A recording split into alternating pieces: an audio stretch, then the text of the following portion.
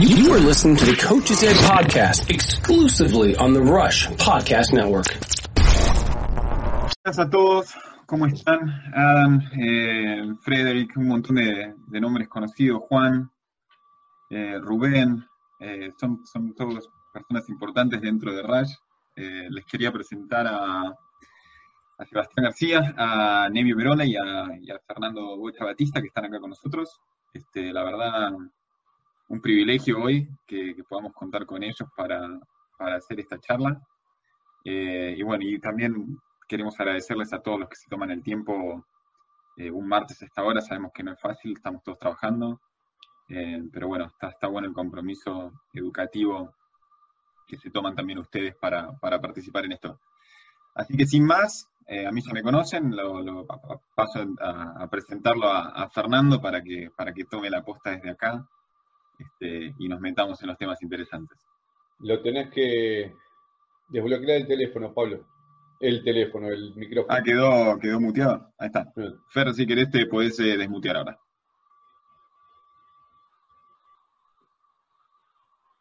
¿Ahora? Ahí está. ¿Me escuchan? Ahí está. Perfecto.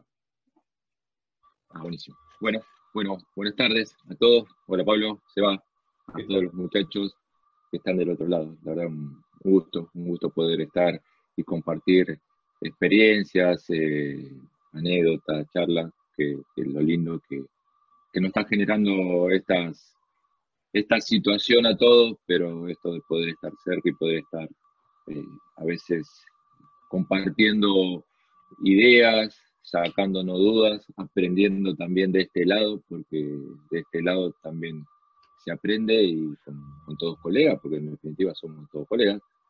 Hoy a mí me toca estar a cargo de una selección SUB23 y SUB20 de la selección argentina. El prestigio que tiene es muy bueno, pero como digo siempre, somos todos entrenadores, somos todos técnicos y de todos aprendemos. Y bueno, así que es la idea y que pueda surgir de esta charla que vamos a llevar adelante. Les cuento para empezar un poquito, por ahí algunos no conocen, yo me inicié como entrenador, en realidad fui jugador de fútbol profesional, hice todas mis inferiores en Argentinos Juniors, un club muy conocido dentro de Argentina por ser una de las canteras, acá se lo llama el semillero del mundo, porque es un club importante en la formación de jugadores. Y bueno, me inicié ahí por los 7, 8 años, que me empecé en la parte infantiles y después toda la parte juveniles.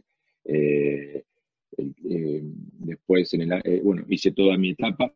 En el año 88 fue cuando debuté profesionalmente. Hasta el año 93, que pasé a San Lorenzo de Almagro. Después, hasta el 96 estuve en San Lorenzo.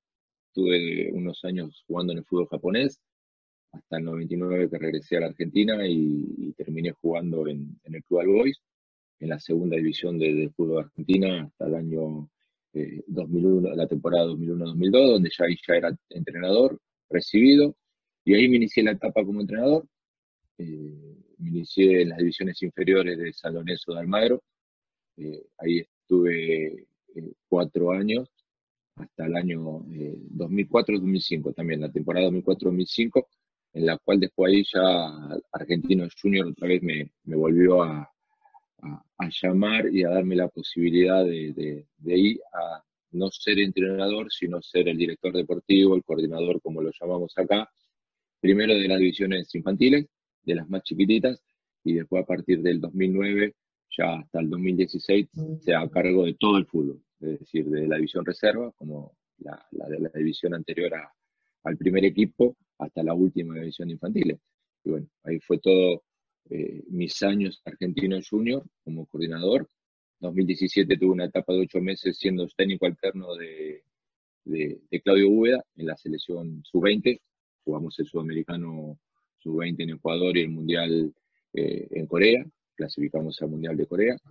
Y 2018 me fui a Armenia a una etapa a coordinar todas las selecciones juveniles de Armenia, y diciembre del 2018 me convocó otra vez la selección argentina para hacerme cargo primero de la SUB20 para jugar el sudamericano en Chile en enero del 2019, en la cual clasificamos para el mundial de Polonia que se jugó en mayo, y en junio me hago cargo también de la SUB23, que jugamos los Panamericanos en Lima, en la cual tuvimos la posibilidad de lograr la medalla de oro, y bueno, y también quedé ya como entrenador de la SUB23 y la SUB20, y la última participación que tuvimos fueron los preolímpicos que se jugó en Colombia en el mes de febrero, en la cual logramos los dos.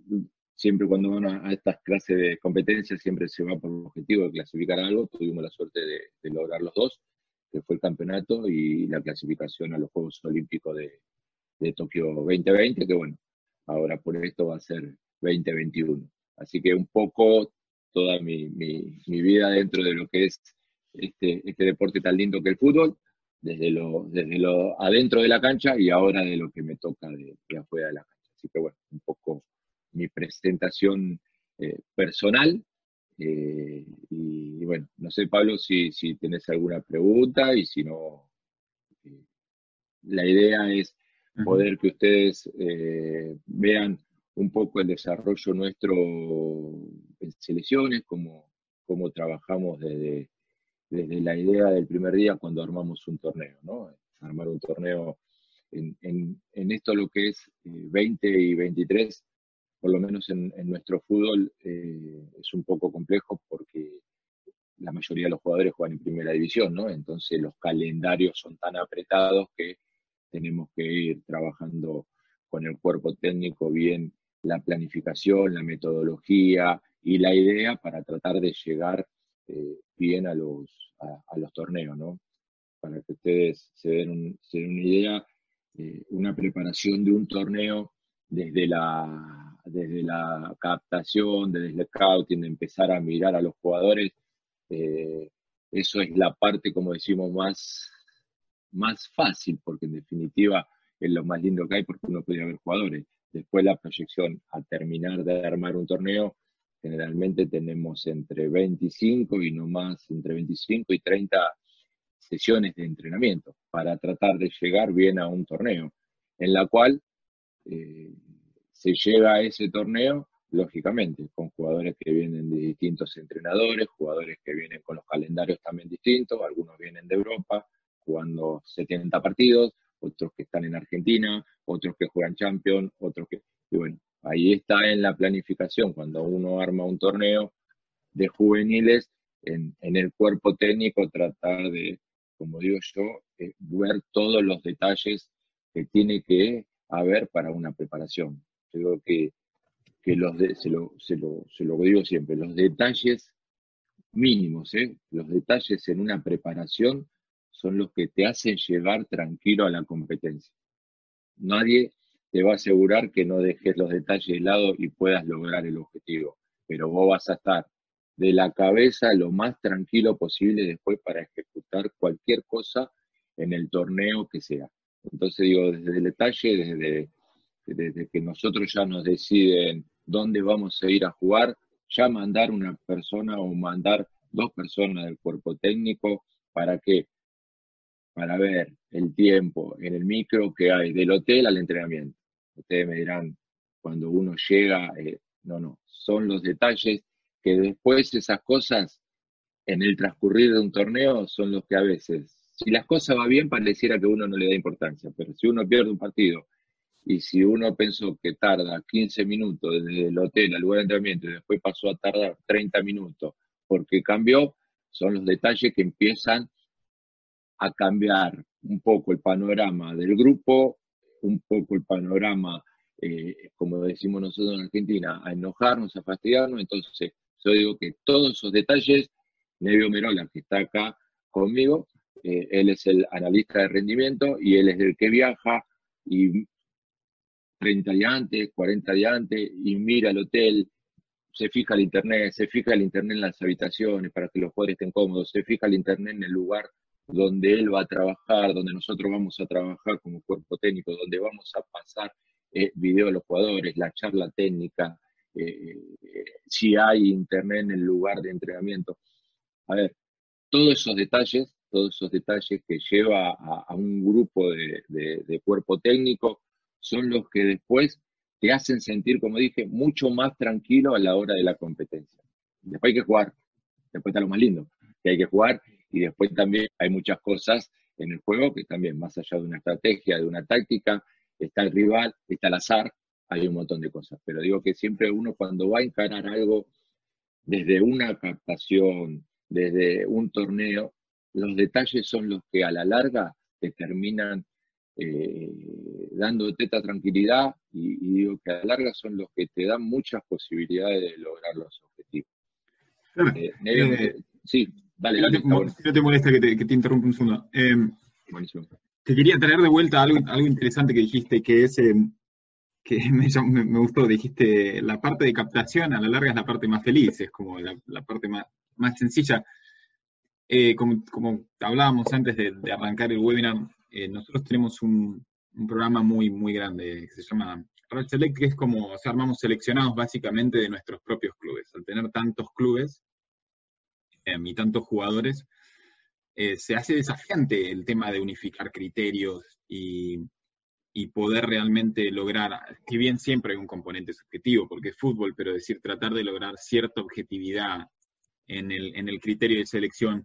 Entonces te quería preguntar cómo se jerarquiza eso, cómo se organiza eso a nivel de un seleccionado nacional, cómo es la estructura.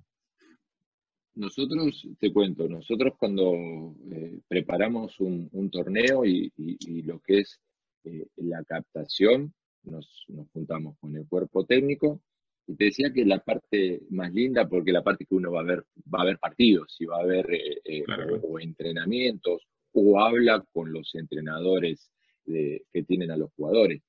Nosotros lo primero que hacemos es, dentro de la captación y la búsqueda de jugadores, siempre tratamos de tener entre 5 y 6 jugadores por puesto, para terminar de hacer la famosa lista final. Nosotros tenemos 5 o 6 por puesto, en la cual después en los entrenamientos terminamos de definir cuál es el jugador ideal para nosotros que pueda ir a esa competencia. Pero nosotros empezamos con la parte visual, de decir, nos dividimos con el cuerpo técnico, cada uno va a ver distintos partidos. Sí tenemos, lógicamente, con una lista de jugadores en la cual nosotros empezamos a ver. Entonces, primero empezamos de la parte presencial, mirando al jugador, 2 o 3 partidos. Después, desde la parte de comunicación con el entrenador o con el coordinador de turno, porque no solo hay que mirar al jugador cómo se desarrolla dentro del campo, sino también cómo es fuera del campo, ¿no? Es decir, el jugador como persona, porque es un todo cuando vos analizás una convocatoria. Después, si ya lo traes al predio, a empezar a trabajar y a estar dentro de nuestra planificación, y ahí es donde vos empezás a terminar de ver al jugador que vos considerás o que vos crees junto al cuerpo técnico que va a ser el mejor o los mejores en cada puesto para terminar de desarrollar el torneo.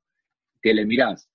¿O qué vemos nosotros cuando hacemos una selección para terminar? Lógicamente, no solo la parte técnica, que tiene que ser buena, sino la inteligencia del jugador para que después las tomas de decisiones sean la mejor manera posible a la hora de un torneo. La personalidad, el carácter, porque cuando vos jugás en una selección o en un club mismo, en la selección, un club mismo, vas viendo también esa personalidad, ese carácter para distintas situaciones.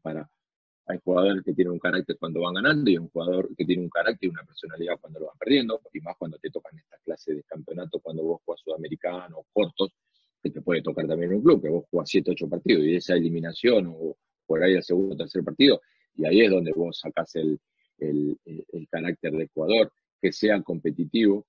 Y algo que fui aprendiendo también en la selección de los jugadores es que aprenda a ser suplente. Y vos me decís, ¿qué es eso? Que el jugador también sabe que desde afuera puede ser importante. Y eso te lo lleva al jugador que vos lo vas viendo en esos entrenamientos antes de seguir la lista final, que sabe que si en algún entrenamiento, porque todo jugador se da cuenta, que si el entrenador no está en el equipo supuestamente titular, trabaja de la misma manera, que en alguna situación del partido siempre es positivo, siempre va para adelante, porque es el jugador que después es el que te puede terminar de definir un torneo. Y es el jugador que te puede terminar de dar la posibilidad de una clasificación. Entonces, el ser suplente también es un tema que nosotros lo analizamos, ¿no? Y el jugador inteligente, el jugador que ese famoso jugador, como decimos, que no te tire el carro para atrás porque no le toca jugar, porque vos no sabés que hay un jugador, si jugamos 7 partidos, por ahí no jugó los primeros 5 partidos, es suplente, entra poco y le tocó jugar los últimos 2 partidos y él mismo puede ser desequilibrante para ganar el torneo. Entonces, eso es saber ser suplente, porque entrena de la misma manera cuando le toca y no le toca, trabaja sobre la cabeza del compañero. Te voy a dar un ejemplo que nos pasó a nosotros en el primer sudamericano que jugamos. Hay un jugador que, bueno, todos lo conocen, Adolfo Gaich, que juega en San Lorenzo de Almagro, y Adolfo no era titular en los primeros 3 partidos, pero él, un jugador siempre positivo, un jugador de afuera que entrenaba al doble, al otro día de la competencia el primero y el que se quedaba, le tocó empezar a jugar el tercer partido con Venezuela.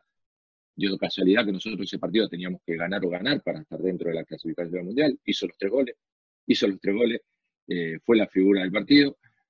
Y a lo que voy es que si él no hubiese tenido esa mentalidad y no hubiese estado preparado desde afuera para cuando le toque, yo no creo que hubiese hecho los 3 goles o no hubiese empezado a jugar de la manera que lo hizo, lógicamente. Después quedó con la titularidad y fue la figura del torneo, siguió haciendo goles, terminó siendo, creo que, uno de los goleadores de nuestra selección. Entonces, cuando vos vas al análisis general de un jugador para hacer una lista, pones en la balanza, pones en muchas cosas para después definir. No solo también tiene que jugar bien al fútbol. Claro.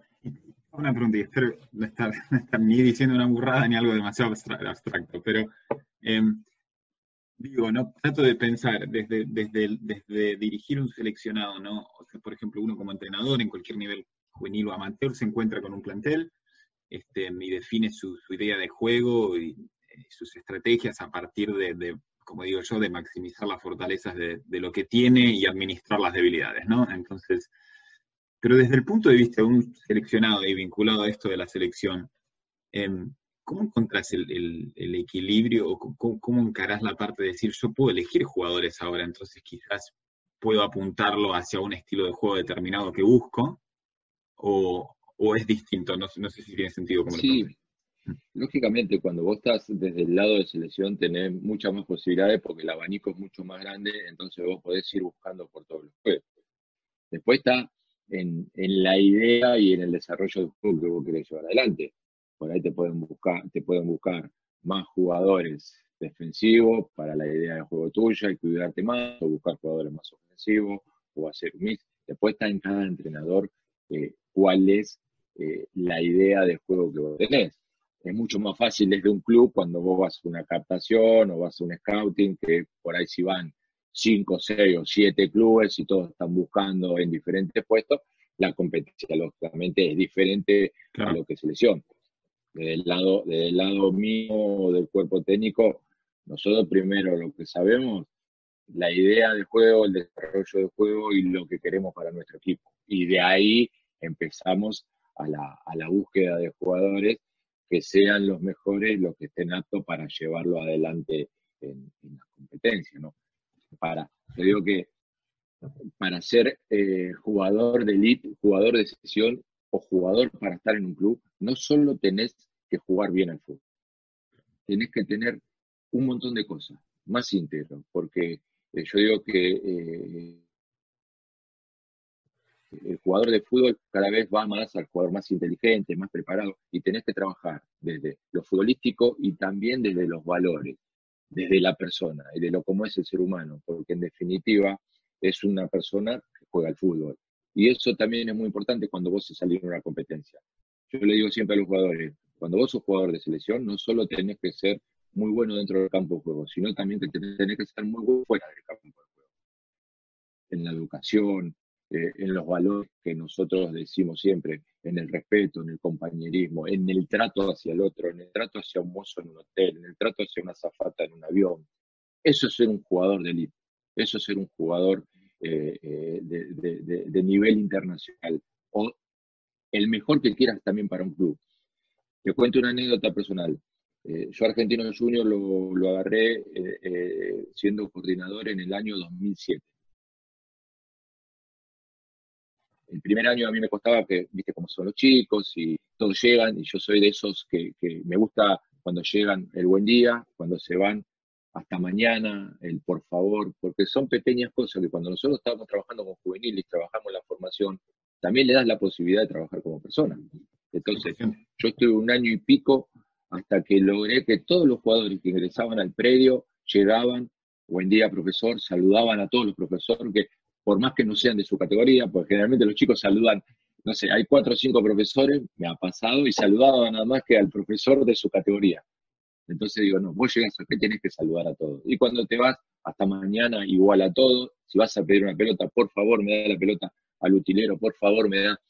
Porque son cosas que vos también le vas dando una mano al chico, ¿no? Porque vos no sabés, cuando estás en esa etapa de formación, vos no sabés si el jugador va a llegar a la primera división, si va a llegar al primer equipo. Es la realidad, porque no todos llegan. Pero menos desde el lado nuestro, como entrenadores, como formadores, como profesores, tenemos que dejarle algo al chico. Y si es de lo futbolístico, bueno, y si es de lo humano, también muchísimo mejor.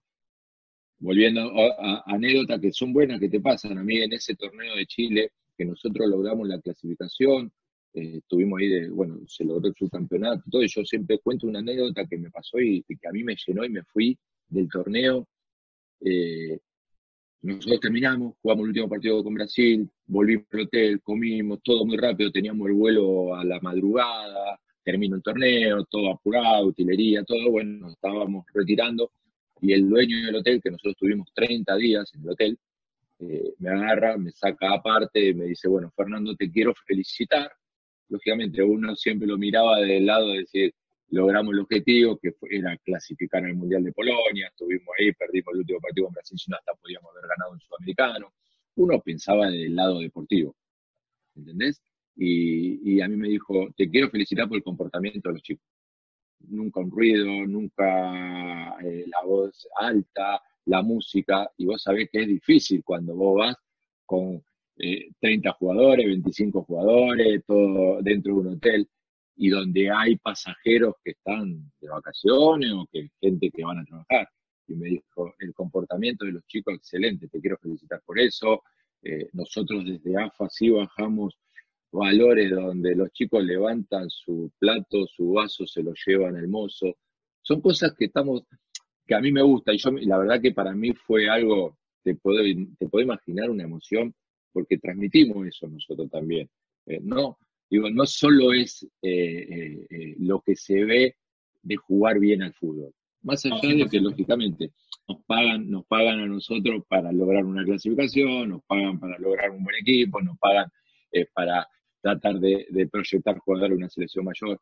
Pero los que trabajamos y que veo que somos nosotros un grupo del otro lado que estamos mucho con chicos y en la formación, no tenemos que dejar de lado cosas puntuales que también lo hacen muy importante. Y eso también va en la elección del jugador. Como también te digo otro, yo en esas selecciones he dejado jugadores importantes afuera para los próximos torneos porque no iban dentro de esa línea de conducta. No iban dentro de esa línea de conducta. Y jugadores importantes, de clubes importantes. Y yo en eso no resigno. En eso no solo tenés que pegarle bien a la pelota, sino tenés que hacer un todo. No, pero 100%. Es como decís vos, ¿no? Es fútbol formativo, hay que formar, y formar no es solo jugar al fútbol, y está buenísimo lo que contás. De hecho, nosotros tenemos una política muy similar, que se aplica en todos los clubes de Rush Soccer, que los jugadores tienen que llegar y darle la mano al entrenador cuando llegan y cuando se van. Y decir hola y chao. Y es nada más que para decir hola y chao al entrenador y al staff. Y nos pasó algo muy similar hace poco, que estábamos muy contentos, porque fuimos a un torneo también, y los árbitros vinieron a decirnos que estaban muy felices de lo educados que eran los jugadores, de que terminaba el partido y los iban a saludar a los árbitros también. Y esas cosas importan. Importa todo, y muchas veces vos como entrenador o nosotros como entrenadores, lógicamente, empieza un partido y estás el querer ganar y te volvés loco con eso, pero después no nos damos cuenta con el tiempo ese granito de arena que le fuimos poniendo a un chico de 16 años, 18 años, 14 años, depende de la edad, porque bueno, en nuestro fútbol, en nuestra sociedad, hoy la situación es difícil, el tema educacional, hoy acá es normal, no, mi hijo va a jugar al fútbol, tiene que dejar de estudiar. ¿Y dónde está escrito eso? Al contrario, yo siempre digo que el estudio tiene que ir a la par del jugador de fútbol. ¿Por qué? Porque si vos jugás bien al fútbol y estudiás y te educás y sos más inteligente, vas a ser mucho más inteligente dentro del campo de juego y para el Seguro. entrenador va a ser mucho mejor. Entonces, todas esas cosas a veces nosotros personalmente no nos damos cuenta, pero como decís vos, y a mí me pasó en la Argentina Junior, los profes, todos se reían, porque yo digo, logré que todos los chicos vengan y saluden. Todos los chicos vengan hasta mañana, el pedir por favor, y el que no lo hacía lo volvíamos. Y vos decís, mirá que si por ahí a fin de año no ganan las divisiones, te van a echar. Y bueno, sí, me van a echar y estaré mal, pero yo creo que pobre el que me echa, pobre el que me echa si considera que me va a echar porque perdí 5 partidos y no miró desde la formación que estamos haciendo nosotros, porque en definitiva muchas veces escuchamos y creo que sí, lo más importante es el camino a la meta. No es pensar en la meta a los 14 años, es el camino y es el trayecto que vos tenés cuando tenés un chico de los 12 años hasta los 18 años para después tratar de convertirlo en profesional. De los 12, esos 6 años son fundamentales y dentro de esos 6 años hay un montón de cosas, lo Totalmente. futbolístico y lo humano también, ¿no? Totalmente. Nevio Una creo que de- quería decir algo. Sí, Nevio, siempre que el Bocha Fernando habla de la parte de Nevio, scouting, perdóname. sí, Para Nevio es el analista de rendimientos de la selección argentina, SUB23, SUB20, para los que están del otro lado, que pues, no sé si lo habíamos presentado. Y bueno, él es el que labura, de verdad. eh, una de las cosas que siempre digo cuando hablan de scouting es en lo único que lo corto al Bocha, es que para respaldar un poco todo esto que dice, el trabajo de scouting con el Bocha es el más difícil que te puede tocar, porque yo por ejemplo soy partidario de que para unificar criterios, como decías vos Pablo, el tema de los datos. Entonces, a partir de datos, tener una idea de juego y comprobarla con datos. Entonces, bueno, uno cuando está en la selección busca los mejores jugadores. Cuando buscas los mejores jugadores resaltan en datos. Entonces vos vais al Bocha y le presentás 5 jugadores, los 5 mejores en esa posición a través de datos. Y le decís, estos son los mejores, no solo por los datos, sino porque lo cruzamos con videos y también son los mejores. Y Fernando te dice, bueno, déjame que ahora llego a mi casa y analizo y te aviso para que armemos la lista mañana y la mandemos. Y al día siguiente viene y te dice, no voy a citar a ninguno de esos 5, vamos a citar a este que no está en el mapa de nadie, que en datos no sobresale, obviamente no está mal, pero está por la media o muy por encima tampoco, o sea, está ahí en la media, y es simplemente por los valores y que sabe ser suplente, todo esto que viene hablando. Entonces hace muy difícil, porque vos le traes el mejor jugador y él te investiga, llama a los coordinadores, a los familiares, hace todo un scouting del jugador como persona, no solo como jugador.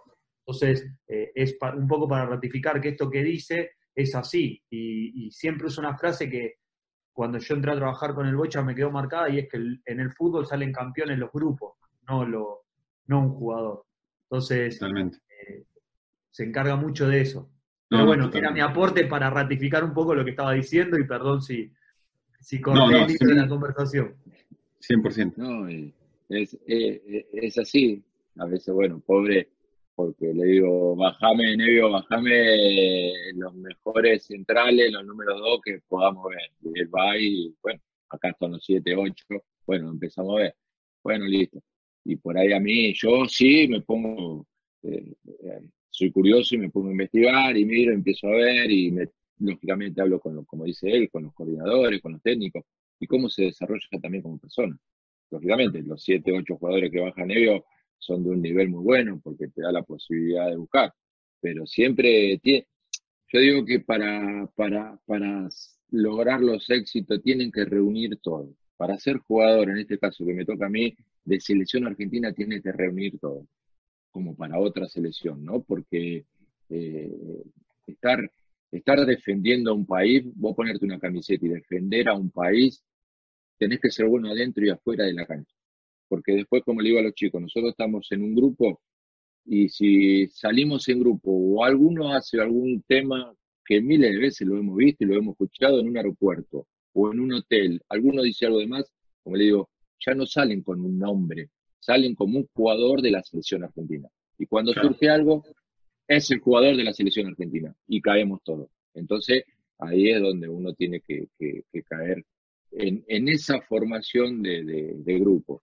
Y para terminar este concepto, siempre digo, cuando vos tenés un gran grupo, cuando vos vas viendo que tenés un gran grupo, a mí el último preolímpico, yo los tuve, la verdad que tuvimos la suerte, tocó madera, de poder, pero bueno, eso también es algo que nuestro cuerpo técnico lo miramos mucho.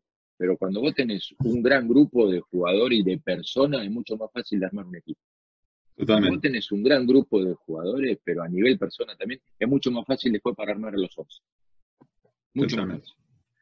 Así Fer, que, y te hago la última desde un punto de vista de selección, que creo que va relacionado con lo que hablábamos la última vez. Cuando ustedes están haciendo el scouting en sí de un jugador, ¿se fijan en qué tan habituado está, por ejemplo, al uso de distintos sistemas o cuántas veces jugó con una idea de juego similar a la que ustedes están planteando? ¿Eso está dentro, digamos, del reporte, del análisis del jugador? seguramente sí, porque vos tenés que ir mirando a los jugadores que vos creés que están adecuados y se adaptarán lo más rápido posible a tu idea de juego y a tu sistema, ¿no? ¿Por qué?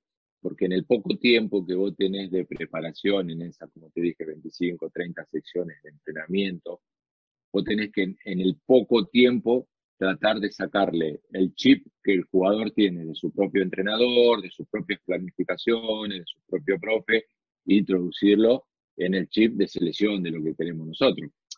Más allá que es mucho más fácil, porque si es un jugador que juega en Europa, un jugador que Ujú. juega, no sé, te doy mi nombre, Saracho, un chico que juega en Racing, que ya con muchos partidos, es mucho más fácil porque ya es un jugador profesional, lógicamente. Pero bueno, vos pensás que vos por ahí lo tenés el lunes, martes o miércoles, y de esos 3 días tenés que meterle el chip para que trabaje a lo que quiere selección. Ya a partir del jueves vuelve otra vez el club y tiene que volver otra vez a lo que quiere el entrenador para jugar el fin de semana.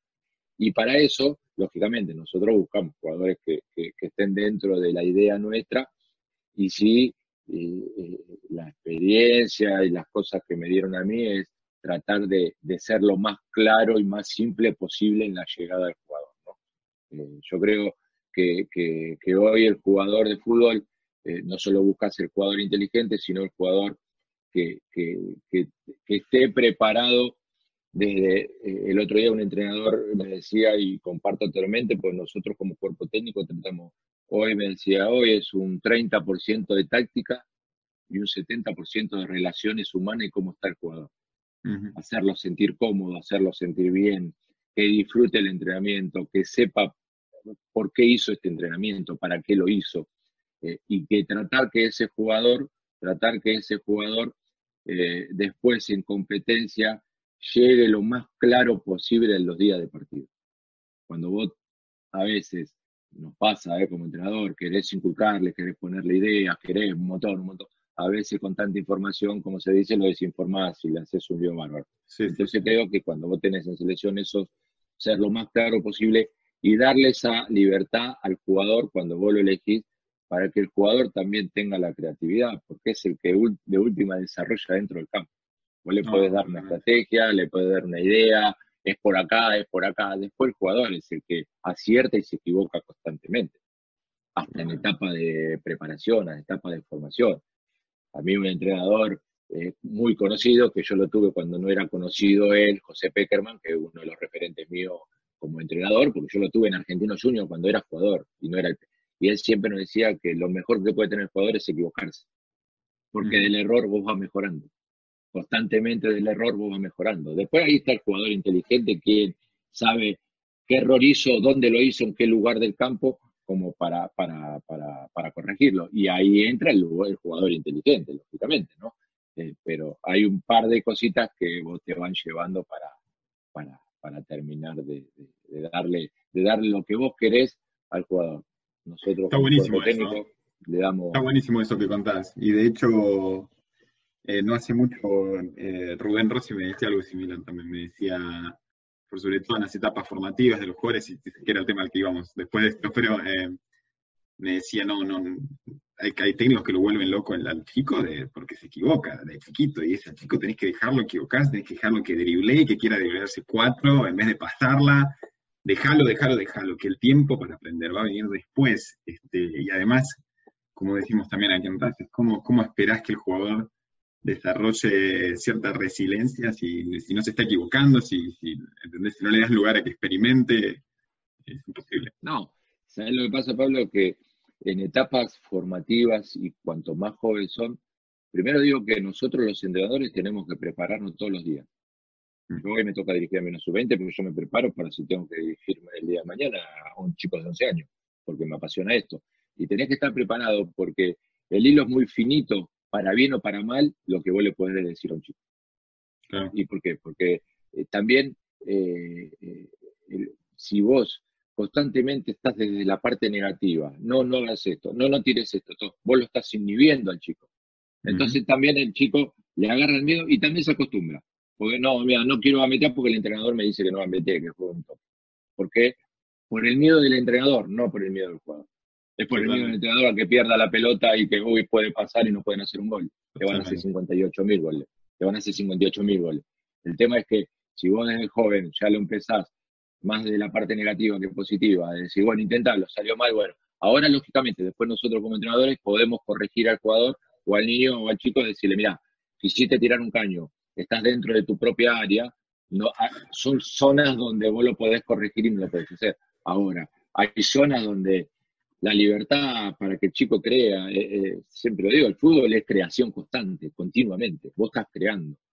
Y si nosotros, los entrenadores, por miedo al error que eso genere, un gol en contra o que nos pueda hacer perder un partido, lo prohibimos, lo vas prohibiendo al jugador, lo vas inhibiendo y después no tienen eso como decir. Ayer hablaba con un amigo y decíamos que nos está faltando y nosotros vemos esos jugadores que, como le decimos nosotros, de duelos, de mano a mano, de tratar de pasar 1, 2, 3 jugadores.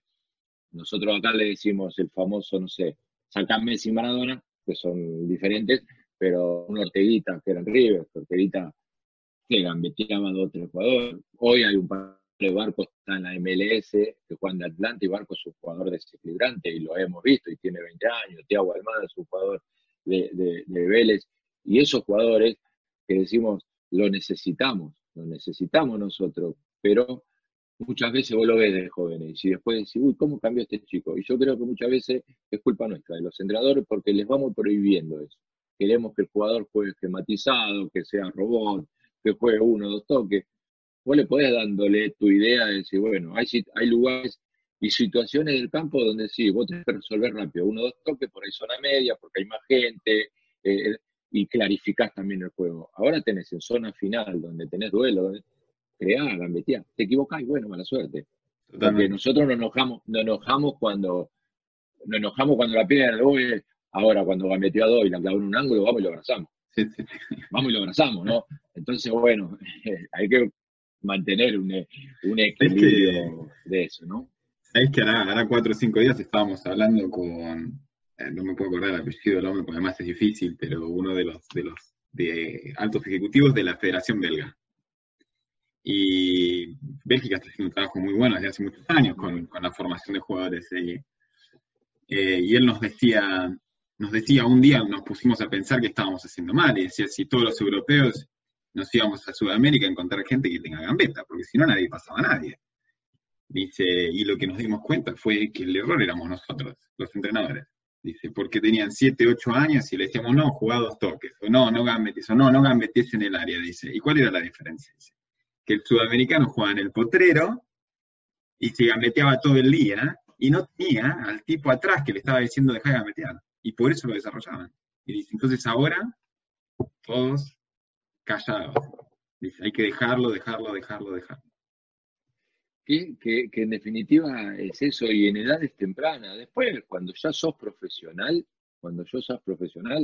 sí, lógicamente, Sí, sí. pero en edades jóvenes, tenés que darle esa libertad para que el chico tenga coraje y que no viva con el error.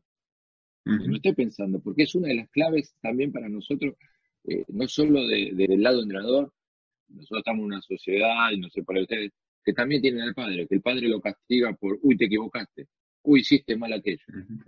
Siempre miramos la parte negativa, siempre miramos. Entonces el jugador va creciendo y se va formando más negativo que positivo. Seguro. Entonces, y eso es lo que tenemos quizás todavía nosotros guardamos un poquito de eso. A mí me gustaría que vuelva.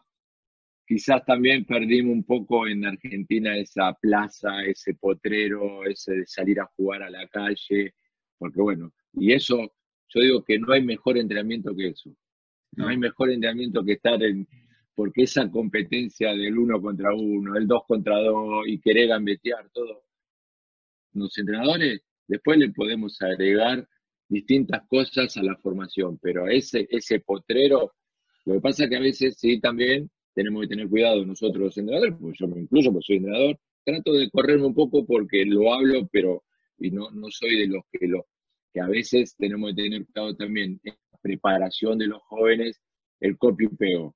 Hoy tenemos muchas posibilidades de ver miles de entrenamientos, y yo soy, como digo, soy de copiar, soy acá generalmente le digo a todos, soy el robador, el choreador serial, porque siempre tengo mi lapicera y cuando escucho algo anoto, que de eso se trata y es lindo, pero a veces por ahí, muchos entrenadores que trabajan con niños o con edad de 12, 13 años, por ahí ven un entrenamiento de Guardiola, ven un entrenamiento de Klopp, ven un entrenamiento de cualquier entrenador, uy, me gustó y lo quiero llevar, trasladarlo al entrenamiento de esas edades, y no hay que quemar etapas. Hay entrenamiento para chicos de 8 años, entrenamiento para chicos de 14 años y entrenamiento para profesionales. Porque a mí me gusta, lógicamente, un entrenamiento de Guardiola. Me encanta, bárbaro. Después, bueno, tengo que tener los jugadores que tiene Guardiola. Me encanta un entrenamiento de Klopp. No tengo a Mané, no tengo a Salah, no lo tengo en el equipo. Entonces, eso también hay que tener cuidado con el tema de lo que trabajamos nosotros. Nevio, tenía ahí para la idea de juego, más o menos, les mostramos un poco cómo trabajamos nosotros en lo que es la parte de idea de juego, algunas cosas que por ahí, bueno, este es el cuerpo técnico nuestro, cómo lo tenemos desarrollado, con Damián Ayudi y Esteban Solari son los ayudantes, Palandela es el profesor, Damián Alvil el entrenador arquero, Nevio Merón el analista. Generalmente nosotros trabajamos con un departamento médico que depende del torneo, siempre vamos con médico, kinesiólogo y masajista, o por ahí se agrega una persona más nutrición y cocinero, que tratamos de llevarlo, es muy importante, porque lógicamente los hoteles a veces nosotros tenemos que llevar nuestra comida o tratar de hacer nuestras dietas, la utilería, la psicología y la administración. Eso es cada vez que salimos a un torneo, jugamos, preparamos con este cuerpo técnico. Solamente hubo un torneo que nos tuvimos que dividir en los Panamericanos, que Solari y Damián Alvil se fueron a jugar al Puya a España. Después, ¿cómo planificamos nosotros cuando vamos a un torneo? No sé si ahora me va a parar. Ahí está. ¿Cómo hacemos la preparación del torneo?